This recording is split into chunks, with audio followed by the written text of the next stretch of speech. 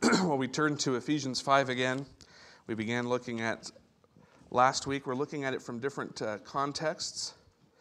And so let's read again from Ephesians 5, verses 22 to 33.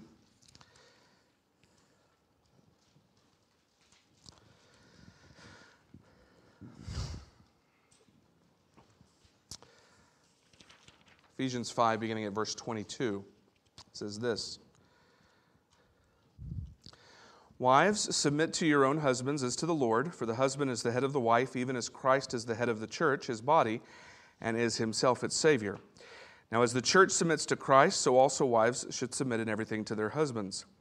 Husbands, love your wives as Christ loved the church and gave himself up for her, that he might sanctify her, having cleansed her by the washing of the water with the word, so that he might present the church to himself in splendor, without spot or wrinkle or any such thing, that she might be holy and without blemish. In the same way, husbands should love their wives as their own bodies. He who loves his wife loves himself. For no one ever hated his own flesh, but nourishes and cherishes it, just as Christ does the church, because we are members of his body. Therefore a man shall leave his father and mother and hold fast to his wife, and the two shall become one flesh. This mystery is profound, and I am saying that it refers to Christ and the church. However, let each one of you love his wife as himself, and let the wife see that she respects her husband. We do thank God for his word and ask him to help us apply it this morning to our lives. Well, up to this point, we've spent a lot of time considering a lot of the most sustained passages in the Bible about what it means to be male and female. And that's given us sort of a framework for masculinity and femininity. And now we're going to start sort of dealing with the implications of that as it relates to the home, the church, the workplace, the world, and so forth, these different spheres in which we operate. And this morning we begin with the home. And as we do so, I do want to point out, somewhat out of necessity, that this week and next week may be the most, what we might call marriage-centric of our times together, simply because Scripture treats marriage as the common experience for most men and women. And so it sometimes discusses the interplay between masculinity and femininity in the home within the context of marriage. But that's not to say that there isn't things to say in the midst of all this to all of us. And so particularly, especially for young people, because some of you kids might go, well, I'm not married yet, and so how do we understand that? Well, we're going to talk an awful lot about singleness before we talk about marriage, but even when we're talking about that, and some of you married folks might say, well, when you're talking about singleness, why do I care about that? But I would encourage you not to check out during the portions that aren't aimed square directly at you, because I will try to point them out, but there are numerous applications that I think all of us can draw, principles of what God is getting at in the hearts of his people, whether husbands or wives, whether single men or women, even for you who are kids and that are thinking about marriage one day. Or maybe you're so young you're not even considering and thinking about that yet, but what type of character qualities for believers ought to be exhibited amongst men and women. So want to encourage you to stick in there for those portions that may not be as directly applicable to you, and see how God might use them. And even at the very least, what we can do when we're hearing, when we're talking to husbands, it can give wives good counsel for what to expect and not expect from their husbands, but also how to pray for their husbands. And the same for husbands when we're talking to wives, the same for single people, how to pray for the marriages in our church, and for the married people, how to pray for the single people in our church, and it goes on in that way. Well, before we get to talking about marriage and the situation of marriage and how that will function, it's essential for us really to begin with the condition that all of us begin life in, and that we will in a different way exist for eternity, and that is a life of singleness. We begin there, and that will be probably a different form of singleness when we're on the new earth after the resurrection, but nonetheless it will be a form of singleness because as collectively we'll be married to Christ as the bridegroom of the church. But Scripture, again, does give us a lot of fodder for marriage, but I think it actually does give us a lot of interesting things to think about in terms of singleness. And so we want to talk about this understanding of masculinity and femininity better, I think we will find a better understanding of it in totality if we begin by looking at our responsibilities as individuals, as just individual people. And so we begin by thinking about biblical masculinity and femininity in the context of singleness. What does that mean? And two main points kind of that we want to make here. And the first is something that I think the church hasn't done a great job of emphasizing, and that is that the Bible actually celebrates godly singleness. The Bible speaks about it, and it celebrates it. It doesn't treat it as something that is less than. It doesn't treat it as something that is to be ashamed of. It doesn't treat it in those ways at all. In fact, it reminds us in the pages of the New Testament that though marriage might be the more common expression of sexuality with regard to males and females as they work together within the body of Christ, they meet, and that more people will probably over time be married than not.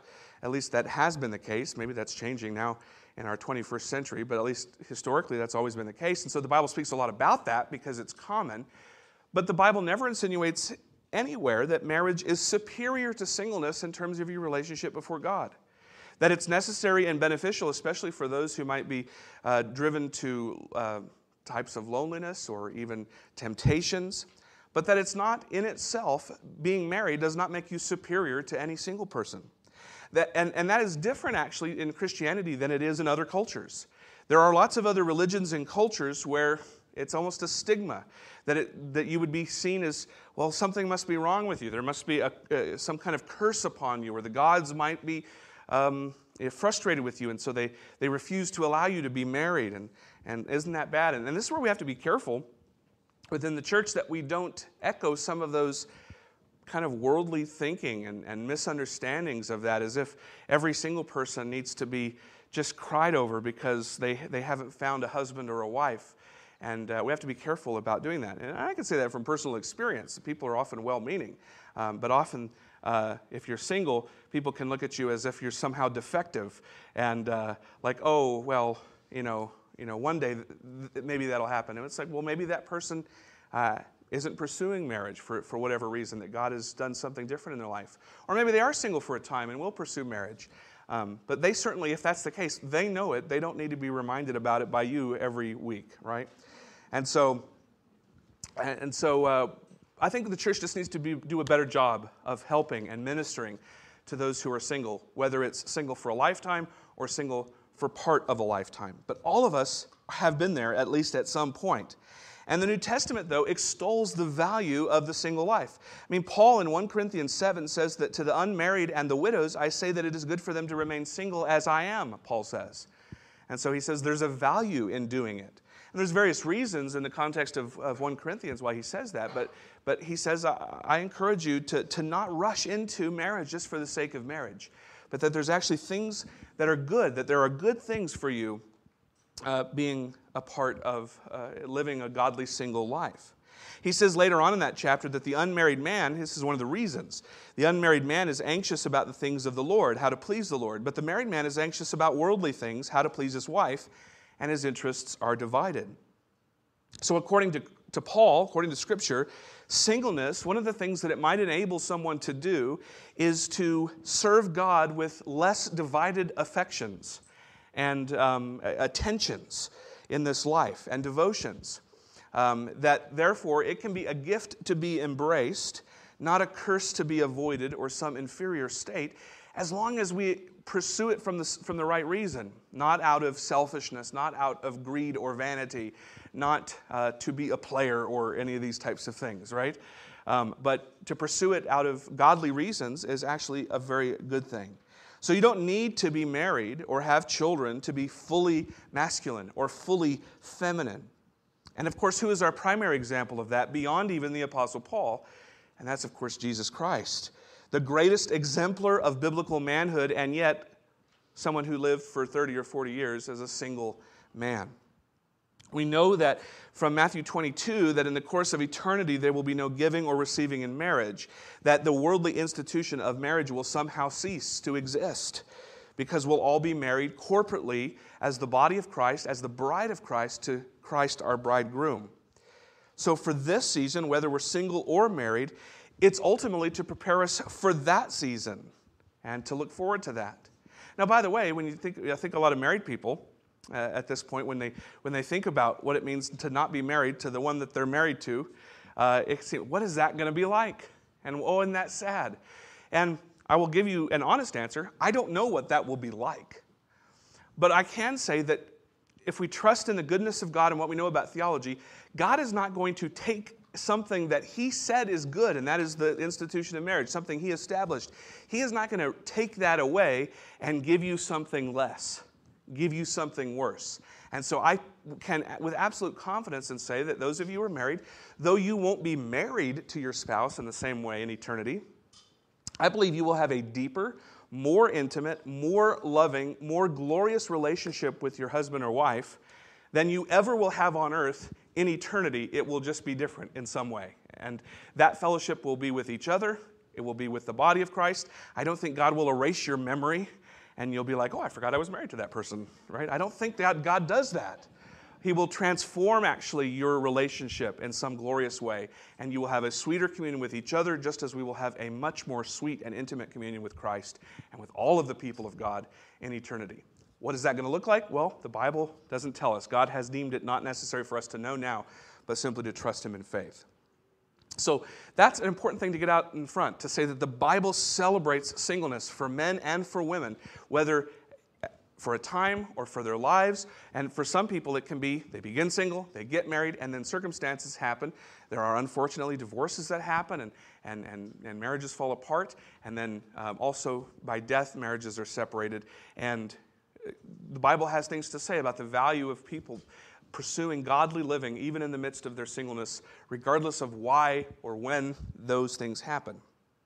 But the second thing about singleness that I want to emphasize is that the single Christian is actually able to express their manhood or womanhood in a family.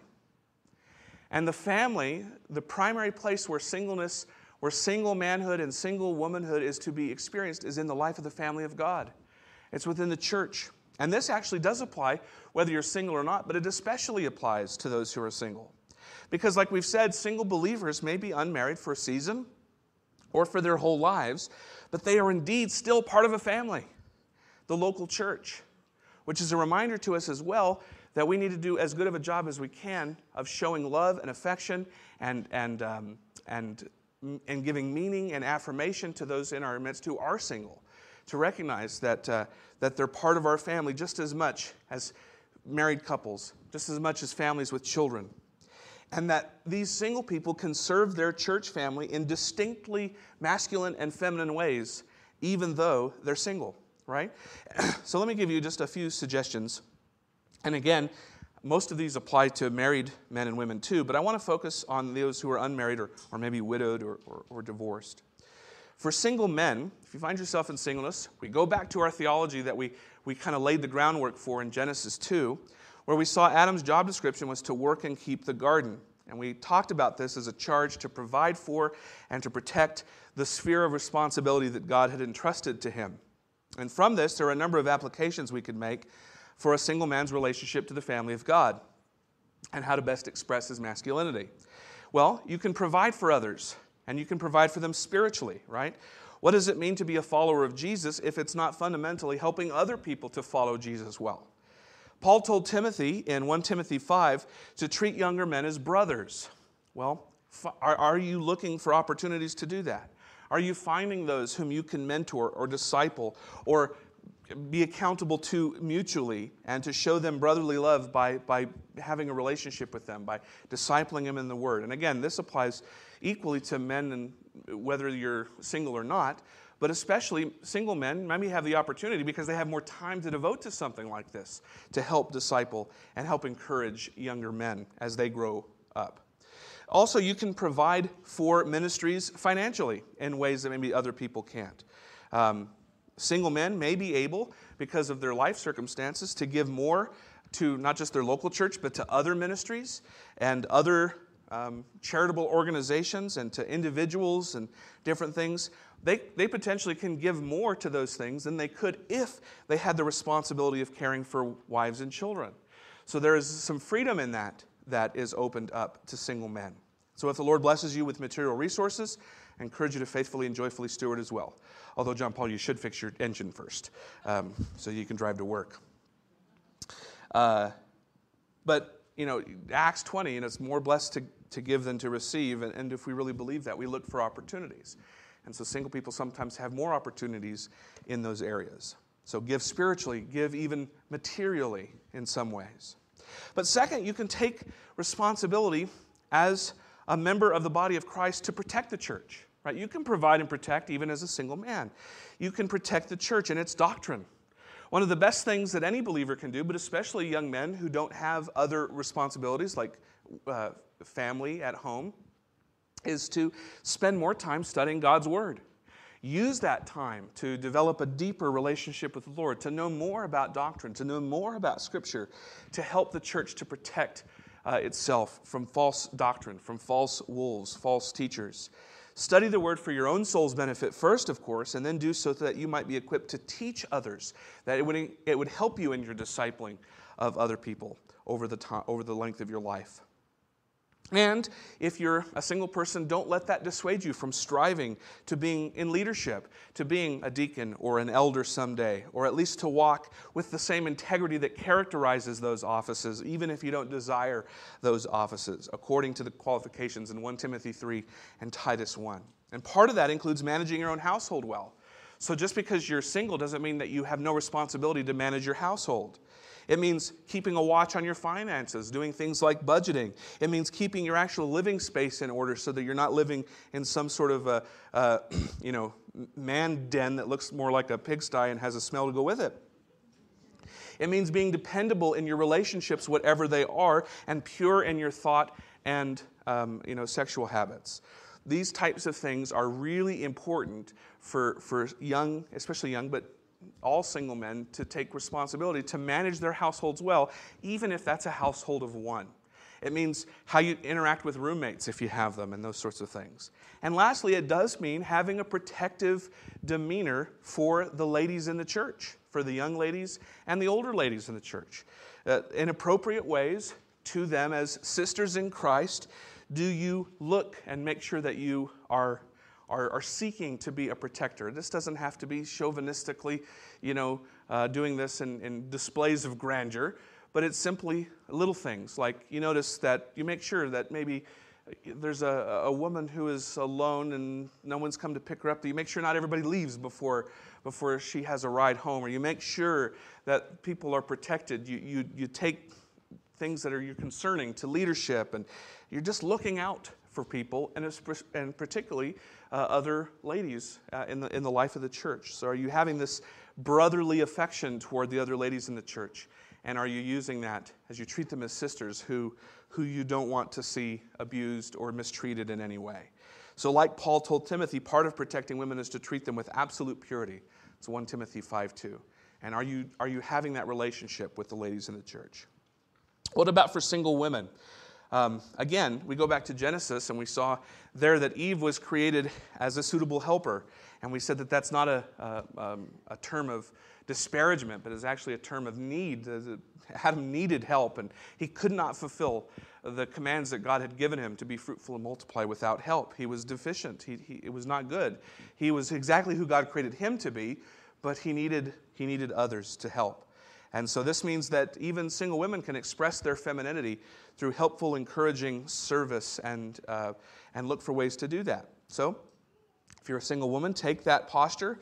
If you're a single young lady, take that posture, apply it as you can. So, of course, elders who lead the church are men, and we need the encouragement and advice and help of all the women in our church. We need your input. So we will inevitably have blind spots, so that we can help pastor our church better.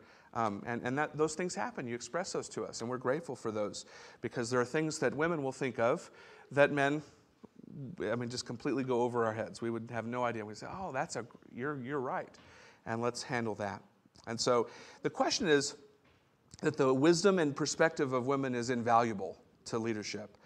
And so is your instinct to trust the elders, to extend a willingness to help with whatever needed and however best you can use your gifts. So I exhort all the sisters in our church to see this as a significant role in building up the body of Christ and a part you can play. Secondly, it's also feminine to nurture spiritual health, and particularly of other women. Again, Adam called his wife Eve because she was the giver of life, and we inferred that femininity at the heart of it involves nurturing life in others. Not just physical life through being a mom, which some women will do, but cultivating spiritual life, which is what all Christian women are able to do. And again, in Titus 2, which we'll get more to later, we're told that older women are to be reverent in behavior, not slanderers or slaves to much wine, to teach what is good, and so train the young women to love their husbands and children, to be self-controlled, pure, working at home, kind and submissive to their own husbands, that the word of God may not be reviled. So note that what it doesn't say is that only married women can teach other married women. Right? You don't need to be married to teach other people about marriage. I hope that's sort of clear this morning. Where I'm teaching on marriage as one who doesn't have the experience of marriage. By the way, that tells you that I'm not giving you advice based on my experience. I'm only giving you advice from what Scripture can teach me, right? And not that there isn't a wonderful place, and we need those married couples within our church to help disciple other married couples. But the Bible is, again, sufficient for this task. And so women can be encouraging other women, whether single or married, one to another on how what the Word of God says to help women in a motherly or sisterly sort of way. And that can work out in a lot of different ways. Encouraging text messages, emails with wisdom and encouragement, spending time together and encouraging one another, and again, reading the Bible, studying, praying together. All these different things can happen. And to that end, you're able to cultivate a spiritual beauty within the body of Christ, especially as you relate to the men in the church, whether married or unmarried. Peter's instructions to wives is certainly applicable as much to single women as it is to married women. Let your adorning be the hidden person of the heart with the imperishable beauty of a gentle and quiet spirit, which in God's sight is very precious. And Peter's not primarily talking about personality here. You can be outgoing and talkative and still easily obey this verse. He's talking about women who are content in the Lord, caring towards others, committed to the good of the church, and not, therefore, self-centered when it comes to their reputation or physical appearance that might be a temptation to others. And so it's about humility, it's about chastity, it's about all these things, modesty, and of course that applies equally to men as well, especially in our day. And so I hope you see that even in the context of these kind of theological foundations that we've laid, there is a lot that we can say to single people and value them in the life of a church, value them in the body of Christ, and expect things of them. And not just say, oh, well, your life will begin when you get married, or you'll be able to serve whenever you get married. To say, no, even right now, you can be a part, an integral, important part, and used in ways that married people can't, because they have other obligations to husbands, to wives, and to children. And so look for those ways. Pray about those things if you're single this morning. That includes those of you who maybe, especially as you're in your teenage years, or we got fresh teenagers I know around. And so use those opportunities to think how to be a really holy, godly, biblical young man or young woman. Okay, but what does that look like in the context of marriage? What does that look like in the context of marriage? And again, a lot of these things, there's principles here that will apply to everyone, whether married or not. But the Bible says direct things to those who are married. And I kind of have a summary here of kind of applying our definitions of masculinity and femininity, and then how does that work in the life of a marriage? Well, kind of my summary is that men and women are created equal, right? We've talked about that a lot. Created equal, but with distinct God-given roles within the family. Husbands lovingly leading as providers and protectors, and wives respectively submitting to husbands as helpers. Okay, now what does that mean? Easy to say that, but what does that mean to unpack? Well, it's important, again, in our day and age to remind ourselves that the Bible rejects the assumption that women are any sense of inferior to men. The Bible always says that men and women are equally made in God's image, of equal value, worth, and dignity. Right? Genesis 1, I think, puts that pretty much to rest. And they are also, according to Galatians 3:28, equally heirs of the kingdom of God, that in Christ there is no male or female. The Bible also rejects the assumption that submission entails automatic obedience to every man or automatic obedience to every command, especially if they're wrong or sinful. It rejects the idea that a husband's headship leads to or justifies male oppression or abuse. So if you see abusive leadership of any kind, especially within the home, that's not biblical leadership. But that said, when we go back to Ephesians 5 that we read, as we turn to the Bible's parameters for how husbands and wives relate to one another in the home, well, I think we can make at least 4 observations. There's way more, obviously, that we can make, but at least 4 observations that we can make from the passage. And you will find that these observations, I'm not clever enough to reword them. They're basically just what the text says, okay? But I want to highlight these 4 things. The first is that Paul clearly calls wives to submit to their own husbands as to the Lord. Okay? That's clear, but what does that mean? And what does that look like? Well, in verse 21, Paul gives this command for Christians. We didn't read it, but if you look at verse 21, he says, submitting to one another out of reverence for Christ. So there is a command at the end of that paragraph, before we get to wives' and husbands' responsibilities, that says that we are to submit to one another out of reverence for Christ. And a lot of the commentators point out that in a way, that's the command, and what we have in verses 22 to 33 are the ways that wives and husbands can accomplish that command, can keep that command. How do we submit to one another out of reverence for Christ?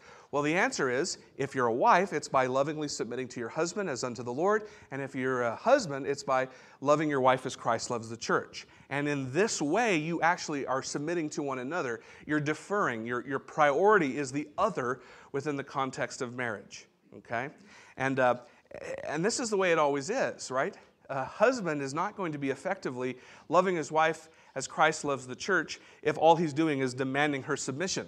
That doesn't work. And a wife is not going to be lovingly submitting to her husband's authority and leadership if she's just always demanding of him, saying, well, you're not loving me the way Christ loved the church, so I'm not to submit to you as unto the Lord. Right? Because that's just going to go back and forth. And in fact, if a husband would rightly love his wife as Christ loved the church, most wives would have not much problem, most of them, I think, most of you, not much problem submitting unto your husbands as unto the Lord. The problem is that because marriages are made up of women and men who are both sinners, we both fail in our responsibilities. And therefore, we take, it's difficult. But oftentimes, we know this, those of us who have done marriage counseling, Evan and I talk about this a lot, marriage counseling often begins with husbands and wives pointing fingers at each other's deficiencies and not taking care of their own sinfulness. And often, one of the goals of marriage counseling is to have people sort of ignore their spouse for a little bit and focus on their own relationship with the Lord, their own pursuit of godliness and holiness, their own responsibilities. And if both parties will do this, it's amazing how loving and wonderful marriage can be. And to the point of, I won't tell the whole story, have Nevin tell it to you sometime, about a husband and wife who came in basically ready for divorce and said, we know this is kind of a step we got to do. Help us divorce each other biblically. And Nevin said he did a good job, maybe. He says he doesn't always have the best poker face, but he must have had a good poker face at this point, saying, you know, he heard about, or this was a friend, this was a colleague. I'm messing it up somehow. An example of in a counseling class. And this guy kept his cool and said, oh, okay, well, let's talk about some things. And he just began focusing on their own relationships with the Lord, their own walks with Christ. And they began dealing with those things, and he kept kind of putting them off and saying, well, we'll deal with the marriage issues later. Well, over time, as they began to develop more godly attitudes in their own walk with the Lord and their own godly attitudes toward their own responsibilities, you know, weeks later, when it comes to the question of, well, let's talk about this divorce again, the couple were like, divorce? No way. You know, we've grown so much and we've reconnected, and because they focused on their own responsibilities. And so that's where we want to hit when we talk about either a wife or a husband's responsibilities. Well, in verse 22, Paul specifically zeroes in on how wives do this. And he says that specific relationships are characterized by godly leadership and submission. And in marriage, he's going to deal with other versions of that, whether it's children or parents or bondservants and masters. But within marriage, a woman's submission to her husband is clearly stated here. And we cannot change this for risk of feeling like we're out of touch with our culture, right? But here in Ephesians, a woman's submission to her husband is not meant to imply in any way, again, that she's inferior to him. We just talked about how Genesis 1, from the first chapter of the Bible, that is clearly stated. So this is a matter of role, not a value of worth. As in the same way we would say that, is Jesus inferior to the Father simply because he has the role of the Son? Is the Holy Spirit inferior to the Father or the Son simply because he has the role of helper and guide? No, of course not. That would do damage to our understanding of the Trinity. So that's true. But just in other relationships, a boss does not have more value or worth or dignity than an employee. And this is why we rightly get upset when bosses mistreat their employees. Because just because you're in charge, that's your role, doesn't mean that you're better or have more worth as a human being than me, even though I'm in a submissive position. And in fact, every day of our lives, we find ourselves in roles of submission. All of us. Almost never, at any point of any day of your life, have you not been in submission to someone in some form. And so, but it doesn't have to do, parents are not more human, have more dignity and worth than their children, but children are called to honor and obey their parents. So our culture misunderstands these words. And sometimes, let's be fair, it's because most of the time it's been men doing this. Men have misused those words to dominate, domineer, and sometimes oppress women. And so sometimes the culture has learned the bad lessons of bad leadership. But it doesn't mean that we reject leadership, right? It's like, kind of like the United States Constitution, right? I forget who it was who originally said it. It's the worst form of government except for all the others, right? Because human beings, we mix together, and there's no perfect way to root out corruption. We strive for that, but government power will corrupt, and there will be issues. Just we have a system that tries to check those influences. But just because a president or a politician or a boss or a spouse misuses their authority doesn't imply that that authority itself is something that's wrong. So here, the question is, what does it mean then? A wife is told to submit to her own husband, by the way, not to every man, but to her spouse. And wives should submit to their husbands as to the Lord. So, does this mean, ladies, that you are to regard and treat your husbands as omnipotent kings of the universe? Clearly, that can't be what it means. But what it does mean is that part of a wife's obedience to Christ is to trust that what Christ has said is true and best, and to follow his instructions to submit to the earthly authorities he has ordained. Whether that's a police officer telling them to obey a command, or whether it's a husband in his role, or whether it's to pay your taxes to the government, how we submit into the different earthly authorities that God has ordained. And in the family, that authority is given to husbands. And that same phrase, as to the Lord, implies that the wife's first allegiance is not to her husband, but is in fact to Jesus Christ.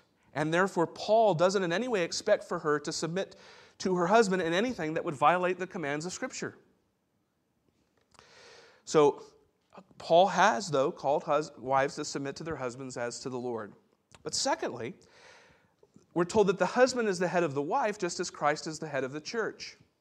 And while we initially think that that's speaking to women, I think culturally we get that. It's actually speaking to men. It's setting the bar really high for male leadership. The word head there in verse 23 implies authority. Obvious here because the text says that Christ is the head of the church in verse 24. That the church submits to Christ. And that analogy with Christ and the church really helps us unlock and understand what headship actually looks like. Meaning, it's not brashly barking orders, but it is benevolent, loving, servant-minded, sacrificial leadership. That's what headship is supposed to look like. The church follows Christ because of what Christ has how he has overwhelmingly loved, sacrificed, and given himself for us. He did this ultimately by laying down his life for us, showing his radical commitment not to himself primarily, although ultimately God receives all the glory of this, but he does this for our good and for his glory. He's able to do this in an amazing way. And did you notice there in the further description in verse 29 that Husbands are to nourish and cherish their wives the way that Christ nourishes and cherishes his body, the church. So that's what headship means: benevolent leadership, loving leadership, sacrificial leadership, not demanding, abusive, or oppressive leadership. So benevolent, loving, supportive submission, benevolent, loving, supportive leadership. And you see how they work together. Which leads to the third thing, that husbands are to love their wives as Christ loved the church. Notice what Paul doesn't say. It's implied, but notice that this is not the way he goes at talking to men. He doesn't say, women or wives, submit to your husbands unto the Lord, and husbands, be an authority over your wife. Even though that's true, that's not the way Paul talks about it, is it? He says, husbands, love your wives as Christ loves the church. How do you be an authority over your wives? Through loving them. Think about what that means, husbands. It may, for some of you, mean that you may literally have to lay down your life and die for your wife, right? But for all husbands, most of whom won't have to face that, it certainly means denying yourself and killing your pride in your relationship with her. It means actively building up your wife spiritually and thinking more about her needs and her desires and her preferences than even your own. And even when the day's been hard and you're both exhausted, it means you subordinate your preferences and your desires so that you can help and free up your wife to rest, even if it means you go to bed tired. Because it's not about you, it's about how you will lead her. Are you sacrificially loving her the way Christ loves us? That you might lead your wife to glorify God and pursue her joy more than you pursue your own joy. And sometimes that means making hard decisions. It means leading family in devotions and praying with your wife and sometimes taking the hit for decisions that maybe you were dubious about, but it doesn't mean you point your finger and say, I told you so. It means, okay, we made that decision and I take responsibility for it, even if I wasn't the one who came up with the idea. Let me give you a quote from John Chrysostom, who was dead a long time ago, early church father, but he, so just so you don't think that this is anything new, that this is a modern day problem, okay, John Chrysostom, very early, way before the Reformation. And he was a famous preacher. And here's what he said. He said this in Latin, but I won't read it to you in Latin because neither I or you will understand what he meant. You'd have to talk to Cameron later. He says this, quoting on Ephesians 5:25. He says, do you wish that your wife would submit to you as the church does to Christ? Right? A lot of men would say, then care for her as Christ does for the church, and if necessary that you should give your life for her, or be cut into pieces 1,000 times, or endure anything whatsoever, then refuse it not. Yes, for if you were to suffer in these dreadful ways for your wife, you would still not have done what Christ did for you. For you did this only for one whom you were already united, but Christ did it for her who until then had only rejected and hated him. So husbands, remember your role fundamentally is to spend your strength for your family's good. Hence, verse 26, Christ gave himself up to sanctify, to make holy the church. So brothers, look for ways to love her, to honor her, to build her up, to care for her, so that she and your children would grow in godliness and contentment. Prioritize her in your life in such a way that she does not question her need to submit to you. Fourth thing, marriage ultimately speaks to the world about Christ's relationship to his church. Verses 31 and 32, Paul says that God designed this institution of marriage primarily to reflect and proclaim Christ's love for the people of God. And that God planned from the very beginning for marriage to function in this way, even though that wasn't clear until Christ came. And what this means is that these instructions for husbands and wives aren't culturally conditioned. They're not accidental.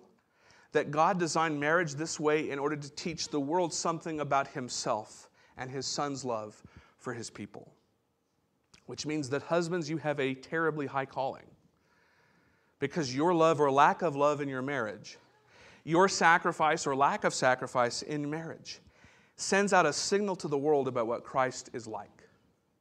And in the same way, you wives have a terribly high calling. for your role in marriage is a parable about how God's people should respond to Christ. And that is something that this lost world desperately needs to see, because we live in a world that celebrates autonomy and independence and self-reliance, self-aggrandizement, all qualities that are contrary to biblical Christianity. So where can our culture find a model of trustful respect and joyful deference to worthy leadership that is part of believing in Christ? One of the few places they can find it is in your marriage, if you're a Christian husband or a Christian wife. And what a privilege that is to be that model, to be that image bearer to the world. Now, how does this work out in various situations? I only have one time this morning to deal with one in about 5 minutes here. We'll talk about more things about decision making and things next week, more practical applications. But let me just jump in with one of the big ones. I looked online and said, what is one of the biggest concerns or questions that people have when we talk about things of submission and leadership? And it's, should wives work outside the home? So let's just not deal with something, let's deal with something super controversial, right? What should we say? Should letters of resignation be tendered this morning? Well, again, we've already seen from Genesis 2 that man's job is to work and keep the garden. His wife is to be his helper. We saw in Ephesians 5 a husband's calling to nourish and cherish his wife. Adam names her Eve because she is the life-giving mother who speaks of her role in bearing children and providing spiritual life to those around her. The curses in Genesis 3 specifically affect their previously defined roles. The man's job in working the ground will now be frustrated. The wife's bearing of children will now be more painful. And of course, men don't only put bread on the table, and not all women can or will have children. But all of this means that a husband's role as provider and protector and a wife's role as primary caregiver is not a cultural construct. It's not a traditional view. It is just the biblical view. It's part of God's creative order. The physical fact of last I checked, still true, despite the confusion, a woman's body, the only one designed to give birth and feed young, reminds us this. But how does this speak to our family lives? So the question isn't, should a wife or a mom work?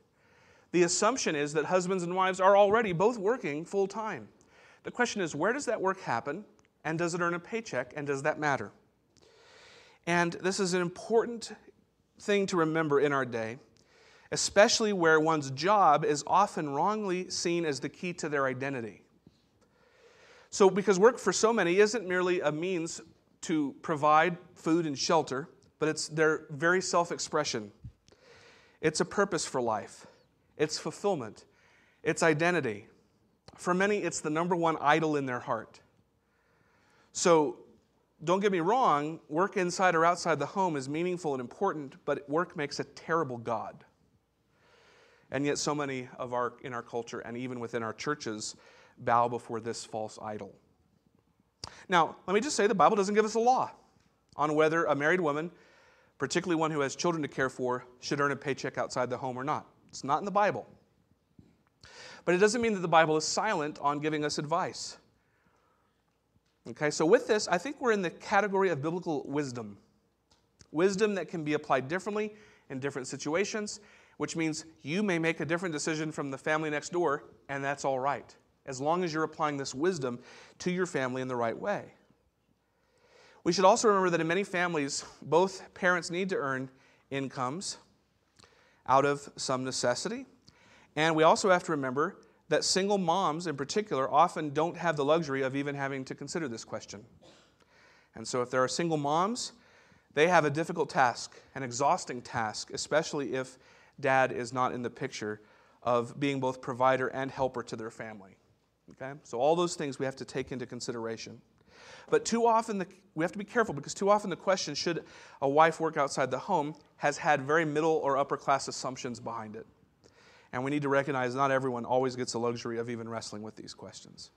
But it can be helpful for us to how we apply Scripture when we don't have a direct command. Right? It'd be much easier if we had, in Hezekiah 13:12, it just said, "Women, you can work outside the home," or "Women, you shouldn't work outside." We'd have a very clear verse. We could say, "Well, that's what it says." We don't have that. So how do we do this? Well, Titus 2 that Nevin read to us has this description of women. It says, older women likewise are to be reverent in behavior, not slanderers or slaves to much wine. Teach what is good, and so train the young women to love their husbands and children, to be self-controlled, pure, working at home, and kind and submissive to their own husbands. So some Christians have heard Titus 2:5, which says that wives should be working at home, or it could be translated busy at home. And they've interpreted that to mean that any and all work outside the home is inappropriate. The fact that the wife should primarily, though, care for the home, I would say, doesn't necessarily imply that she can't work outside the home. The point of this phrase here, and I think it's consistent with the entire Bible all the way back to Genesis, is that women, and especially moms, should take it as their God-given primary responsibility to cultivate their home, providing a godly and nurturing environment for their families, regardless of whatever else she does. And it can be helpful here to clarify what we mean by home. Because if you're a critic of this verse, you complain that it advances oppressive 1950s June Cleaver-esque domesticity. Some of you kids don't know who June Cleaver is. You ask an adult around you, and if they don't know, find someone with grayer hair. Does this mean that the essence of biblical womanhood is being a domestic diva who makes every meal from scratch, knits all of her kids' clothes by hand, and vacuums the house every day in high heels and pearls? Is that what it means? No. Scripture does not equate working at home with fitting a cultural mode of being some era's version of a homemaker. But the home, biblically speaking, is primarily, just like the church is not primarily about a building, the home is not primarily about the building. It's about the people and the relationships that take place there. It has so much more to do with those who live in the house and their spiritual well-being than the house itself. There's a really good book that I read the last 2 weeks by Courtney Reissig, R-E-I-S-S-I-G, called The Accidental Feminist, that I thought was really interesting. Listen to her on this. She says, the purpose of the home is not to showcase all of your nice things and reveal that you have arrived as a domestic goddess. The purpose of the home is about feeding souls, providing a refuge for the weary, and living generously. The home, then, is a place of work. It is a place where life happens. The home is not the pinnacle of greatness. Christ is. And God cares about our homes because so much of our lives happen there. So where do we see this scriptural view of a woman being primarily oriented toward the good of her home? Notice significantly, it's the same place where we saw a woman engaging in successful business efforts outside the home. Proverbs 31. The woman that we looked at there depicted has lots of responsibilities, and a lot of them fall outside of the four walls of their house.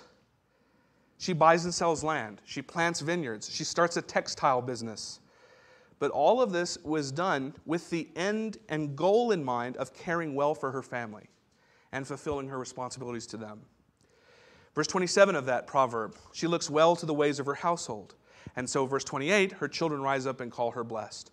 So she doesn't embark on entrepreneurial endeavors in a quest to find herself or to find her own meaning or to make a name for herself apart from her family. She does so to serve her family, and in the end, it's from her family, especially her husband and her children, and ultimately her God, that she desires praise. So let me just give you some questions as I close to regard how to make a decision, because I'm not going to give you the answer.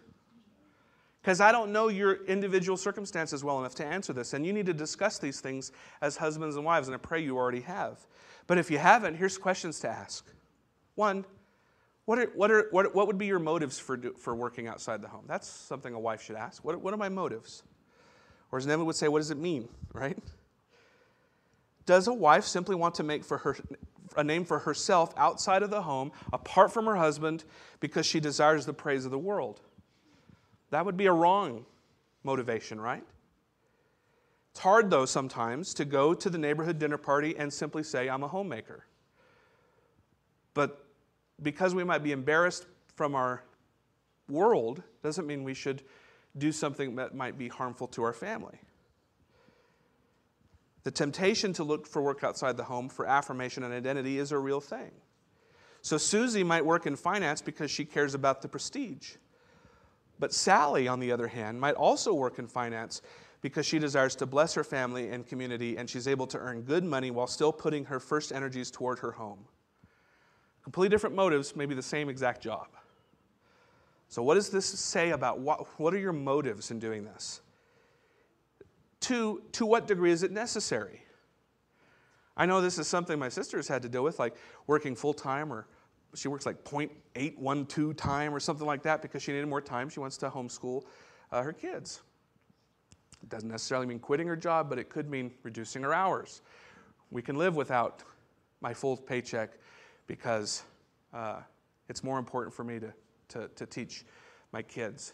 So that's an example right from our own church. But various circumstances may apply. But how is it necessary? There are situations where both spouses need to work absolutely full time.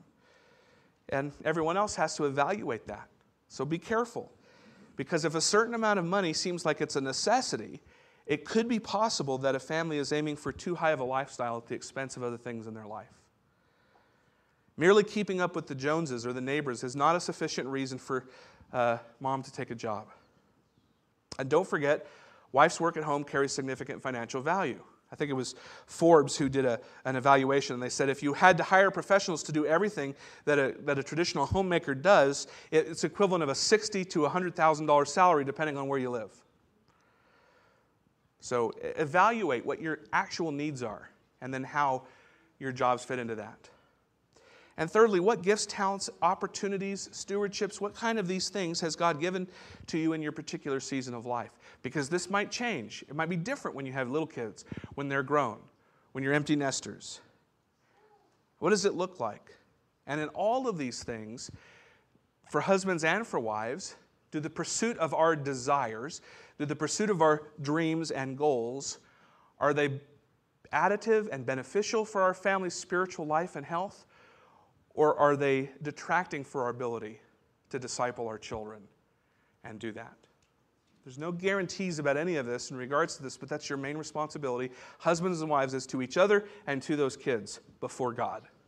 And if either one of your jobs, husband or wife, this could apply equally to husbands.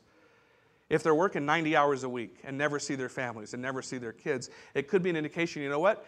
I need to take a pay cut and take a lesser job because it's affecting my ability to really be a godly husband and father. So it doesn't just apply to wives. It's a question, and it could even apply, by the way, to single people who can be selfish about their ambitions as opposed to looking to say, how does this help me effectively serve my church and serve those around me and my community? So ask questions. Too often we make decisions simply because it's expedient, it feels right, it's what I've always wanted. And that can be for men, women, married, single, everything in between. It can even happen in the life of a church. Let's do what works so that we can have more influence. But is it at the detriment of doing what God calls us to do? The keeping, and these types of decisions, as we'll talk about next Sunday, Lord willing, are not unilateral decisions that should be made just by a wife or just by her husband, but rather husbands and wives should make these types of decisions together, prayerfully, thoughtfully, and ultimately under the leadership of a husband as the beneficial, loving, benevolent, sacrificial head of their households. So the question in this case isn't, can a mom or a wife work outside the home? She has the ability and biblical warrant to do so. The question is, how do we all, in all the decisions that we make in family, wisely arrange our priorities to make the most of the talents and gifts that God has given to us that would fit according to the roles that the Bible instructs us in. And again, that can be a little bit different from situation to situation.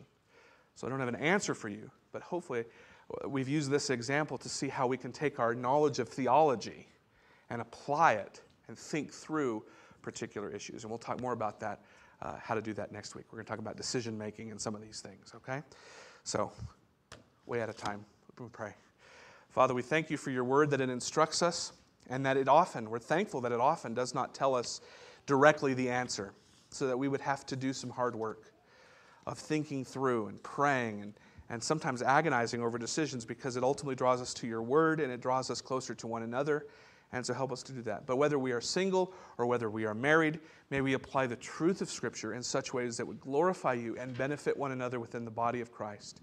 And use each and every one of us in the life of our church, whether we're single or married, have children or not, whether we're men or women, to use the God-given roles and responsibilities and talents and gifts that you have given to each of us for the betterment not primarily of ourselves, but for the betterment of each other and for the glory of your name. For we pray it in the name of Christ our King, who gave himself for us. Amen.